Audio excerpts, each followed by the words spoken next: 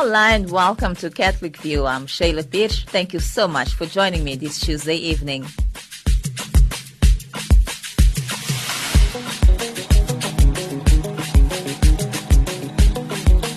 Coming up in today's broadcast, we'll take a look at Cameroon's language divide.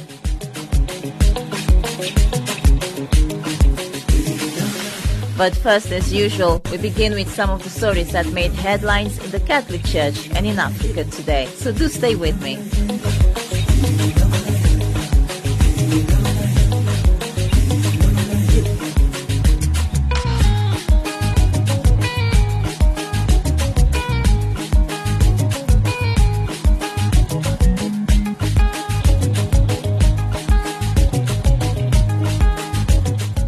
This is Archbishop Buti Tlhagale of the Catholic Diocese of Johannesburg. You are listening to Radio Veritas, the good news for a change. And in your headlines this Tuesday evening, Pope Francis says, "Come back to the Lord wholeheartedly during Lent." SACBC released a statement on political situation in South Africa. And Catholic bishops in Kenya urge respect of fundamental rights and freedom. Good evening once again, I'm Sheila Pirish. Describing a world marked by signs of the end of time, including false prophets and cold hearts, Pope Francis urged Catholics to use Lent to counteract this great tribulation through prayer, almsgiving and fasting. Nosipo Khadebe has more. In his annual message for Lent released today, the Pope quoted a line from the Gospel of Matthew that reads, "Because of the increase of iniquity, the love of many will grow cold." Those words, the Pope said, come as Jesus is describing the end times in which false prophets would lead people astray, and the love that is the core of the Gospel would grow cold in the hearts of many.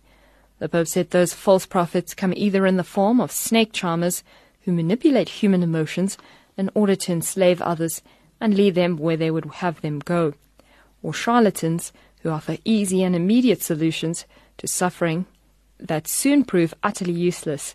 In either case, he said, the false prophets lead people to mistake false sources of happiness for real ones, which he said is a strategy typical of the devil. The Southern African Catholic Bishops' Conference has released a statement on the political situation in South Africa. In the statement, the Bishops' Conference calls on all engaged in political decisions regarding, in particular, the future role of President Jacob Zuma to exercise calm and patience.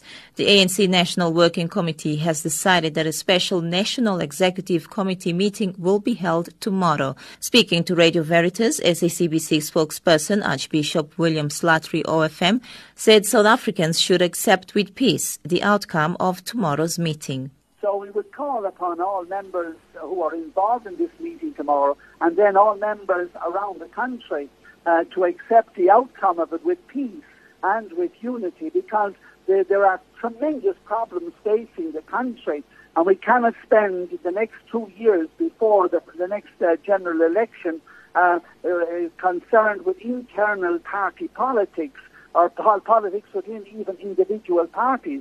We must now begin to deal with unemployment and poverty and issues facing the whole country at the moment. The Kenyan Conference of Catholic Bishops has released a statement calling for the respect of fundamental rights and freedom of Kenyans following last week's events by both the opposition coalition and the government. Last week, the leader of the opposition coalition, the National Super Alliance, Raila Odinga, took an oath of office, pronouncing himself as the people's president at Uhuru Park grounds adjacent to Nairobi's Central Business District. In reaction to the swearing-in event, the Kenyan government shut down 4 TV stations. And according to reports from Kenya's Daily Nation newspaper, 2 of the country's television stations have resumed. However, the other 2 remain blocked. This follows a protest held yesterday in Kenya's capital, Nairobi, to condemn the media shutdown. The Catholic Archdiocese of Accra, Ghana, on January 31st, held an Eucharistic celebration in Accra to mark the remembrance of the first ever Mass celebrated on the soils of the national capital by two Society of African Missions Fathers. The Mass, which forms part of activities marking the 125th anniversary of the mission in Accra, brought together thousands of Catholics, including the laity, clergy, and religious, among others. In other African news, an eruption of ethnic violence in northeastern Democratic Republic of Congo has killed more than 24 people and left hundreds of homes burned to the ground. Congolese officials say the fighting exploded late last week in the Ituri province between Hima and Lindu ethnic groups. It is unclear what set off the fighting, but the two groups have been bitter enemies for decades. The UN peacekeeping mission in the DRC says it will assess the situation. Meanwhile, the United States has slapped sanctions on a Congolese military commander and 3 rebel leaders for contributing to widespread poverty, chronic food insecurity, and population displacement. And finally, there are ambitious plans for a railway line to connect East and West Africa. The road will run through 10 different countries, and it is hoped it will boost trade on the continent. However, the Trans-African Railway line could take decades to complete. Nicholas Haig reports from Senegal. On board the 5:15 train from Dakar to Thiès. Most passengers are on their way home after a long day of work in the city. The 15 minutes journey home always seems a bit longer than the morning commute. After years riding this train, Ousmane Sow has learned to enjoy this moment, free from distractions. I get time for myself here.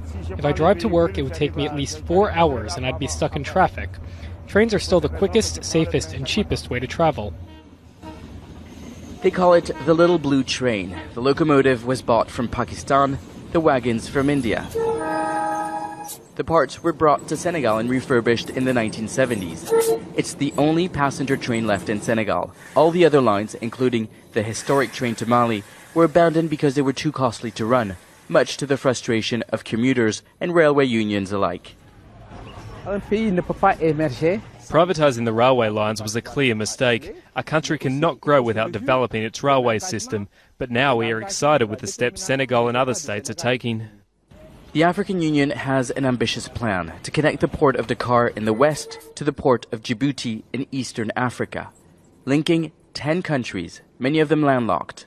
It's called the Trans-African Railway Project. There are 7,800 kilometers of unfinished railway. The tracks alone will cost $13 billion to build. It's an enormous amount.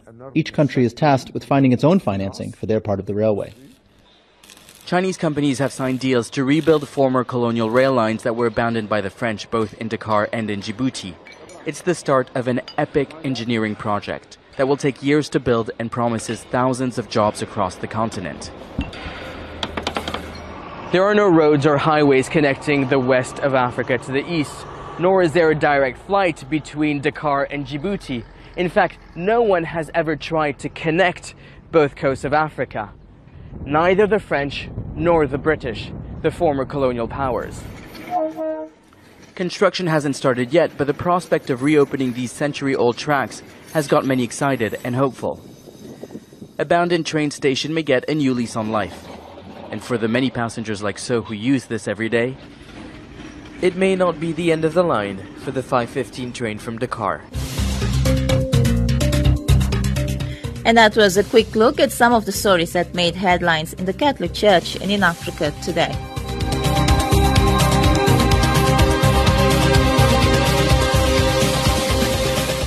You're listening to Catholic View right here on Radio Veritas, and I'm Shayla Pierce. Thank you so much for joining me this evening.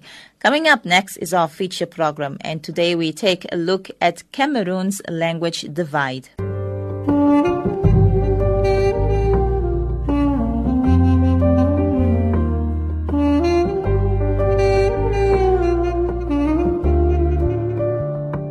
There are two parts in Cameroon, the English and the French-speaking part of the country. The division started when the English-speaking Southern Cameroonians said they were not represented in or respected by the French-speaking government. Southern Cameroonians have been calling for independence so they can create their own country, a place they call Ambazonia. The government responded with a crackdown on the internet, travel, and continued raids on northwest and southwest parts of the country. It is unclear just how many people have died so far. Just last week, Nigeria extradited 47 Cameroonian Anglophone separatists. They have now been sent back to Cameroon, where the government has described them as terrorists. Among them was Ayuk Tabe, the president of the intern Southern Cameroon's government. Southern Cameroonians are demanding his release and want to know if the other separatists are still alive. Leah Harding has more. Now, the refugee wing of the UN said that they condemn the forced return of the asylum seekers. And we also urge the government of Cameroon to ensure that the group is treated in accordance with human rights laws and standards. President Paul Biya, he has condemned all violence in the region in Cameroon. A few hours ago on his Facebook page, he reshared this post from a speech that he made last year. Now, in it, he said the government had to take measures to maintain order, protect civilians, and hand over to the judicial authorities those who committed or were suspected of committing these criminal acts. Hashtags have driven the conversation for Southern Cameroonians online. They have a very unified voice, all calling for Ambazonia to become its own state, free of oppression by the current government. Chris here, he's saying that we cannot afford to be second-class citizens anymore. Now, one of the most prominent voices online is Jude Ranze. He's a political activist. Many Southern Cameroonians wish to see a return to an independent Southern Cameroon because they have, over the course of the last 50-plus years, witnessed systematic marginalization at the hands of the French-dominated government. The resolve and resilience has shown itself for over 1 year now, and there seems to be no slowing down or quitting as Southern Cameroonians still religiously boycott schools and fully respect ghost towns. Southern Cameroon was an independent country anyway, so returning to the status quo is a matter of life and death for many. Other groups are saying Cameroon and Southern Cameroon need to work out their differences and stay as one country. Benjamin Aki Kumge, he's Cameroonian and is an assistant professor at Syracuse University. Most English-speaking Cameroonians who support unity blame the government for abandoning this crisis to security forces. Some of them are overworked and they make mistakes, compounding the situation. The solution to the crisis is not separation. Now the separatist group are confused themselves. There are so many of them, and they're publicly raising money for their actions. The way forward is to force the government to take the political actions and to block funding to the separatists. The spokesman for the UN Secretary General said he supports upholding the unity and territorial integrity of Cameroon and urges all parties to refrain from acts that could lead to an escalation of tension and violence. The Secretary General believes that genuine and inclusive dialogue between the government and the communities in the southwest and northwest regions is the best way to preserve the unity and stability of the country.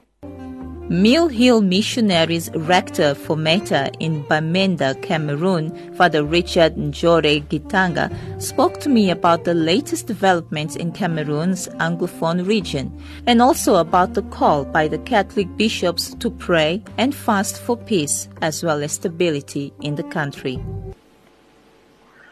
Well, on this side of where we are, that is the Anglophone part of Cameroon, also called the southern part of Cameroon, things are somehow calm in some areas, like where I am in Bamenda. However, in another diocese called Manse, things are not as calm as in other areas because there have been some military operations in that area. And there has been a big tension also rising up that has caused a number of people to flee from the villages around the Manse diocese because of the military operation. And so there are quite a number of internally displaced people who have left their homes and they have gone to other areas of the Anglophone part of Cameroon for refuge. But then, Father, what about the Catholic Church in that side of Cameroon? Well, the church continues to be, to work for, to see children are back to school. All the Catholic schools are opened, and quite a number of the people have gone back to school. But there's still a large population that have not gone to school. So the church is mobilizing, calling on parents to send their children to school and not to boycott, not to go on with the strike, the education strike. That is on one side. On the other side, the church is also very much in solidarity with communities that have been displaced from their homes because of the military operation.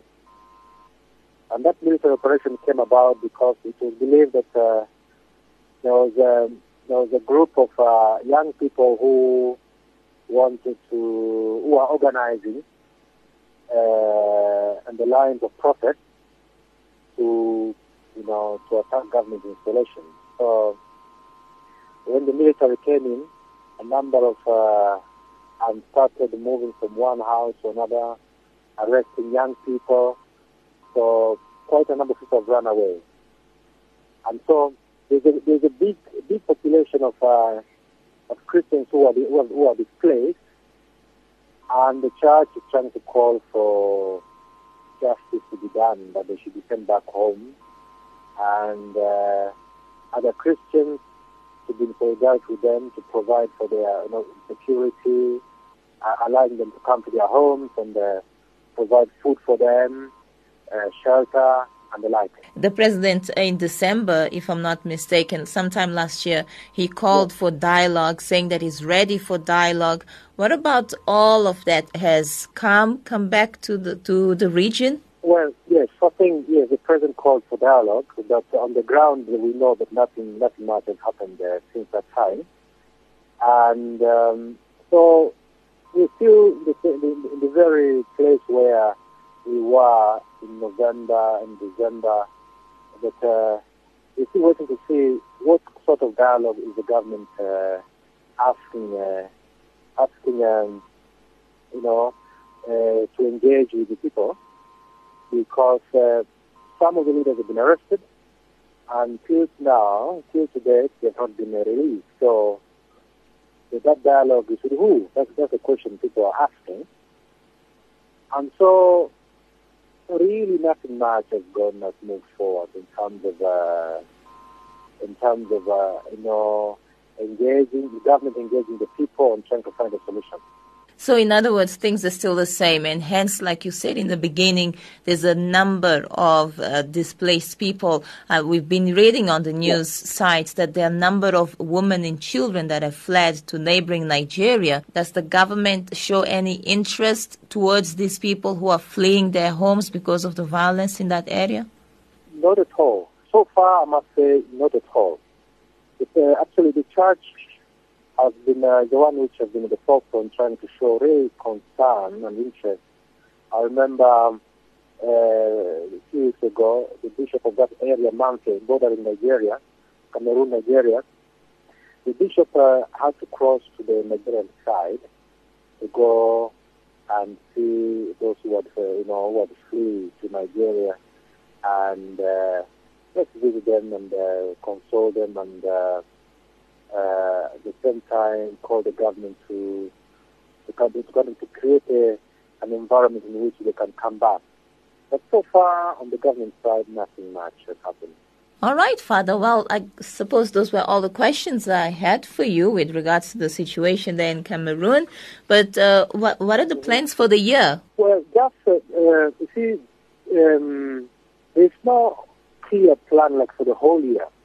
But what I've seen, the ecclesiastical province of Bamenda, the bishop conference of this province, has the Anguisson province, they, at the moment, they are mobilizing people to come out to be in solidarity to those who have been affected, those who have run away from their homes, to collect money and food and the like, and try to reach out to them. So far, that's a kind of a drive, all the churches are being called to do. And then apart from that, that's the ongoing call for parents to send their children to school, to public schools and even to government schools, and not to use, not to make them lose another academic year, because they lost an academic year last year. So that would be the main thing. And of course, apart from that, there is a continuous, since last year, a continuous prayers that all the parishes, all the churches have been asked to dedicate, Friday for adoration, prayers, and fasting to pray for peace in Cameroon. And so that plan since last year, end of last year, it's going on, and I would imagine it will continue to do it, to this year. And my thanks goes there to Mill Hill Missionaries Rector and Formator in Bamenda, Cameroon, Father Richard Njore Gitanga, for talking to us about the latest developments in Cameroon. And now, in more recent news reports from VOA, Nigeria's President Muhammadu Buhari assured that he will take all the necessary measures within the ambit of the law to ensure that Nigeria's territory is not used as a staging area to destabilize another friendly sovereign country, and that both Cameroonian President Paul Biya and the entire people of Cameroon have the backing of Buhari in finding solution to the country's internal crisis.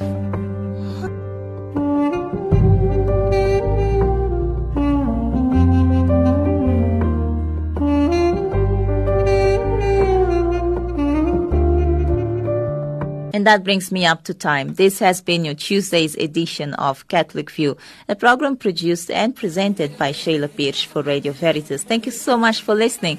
I'll be back again tomorrow at the same time. Until then, God bless you and ciao ciao. I'm Sheila Pirsch.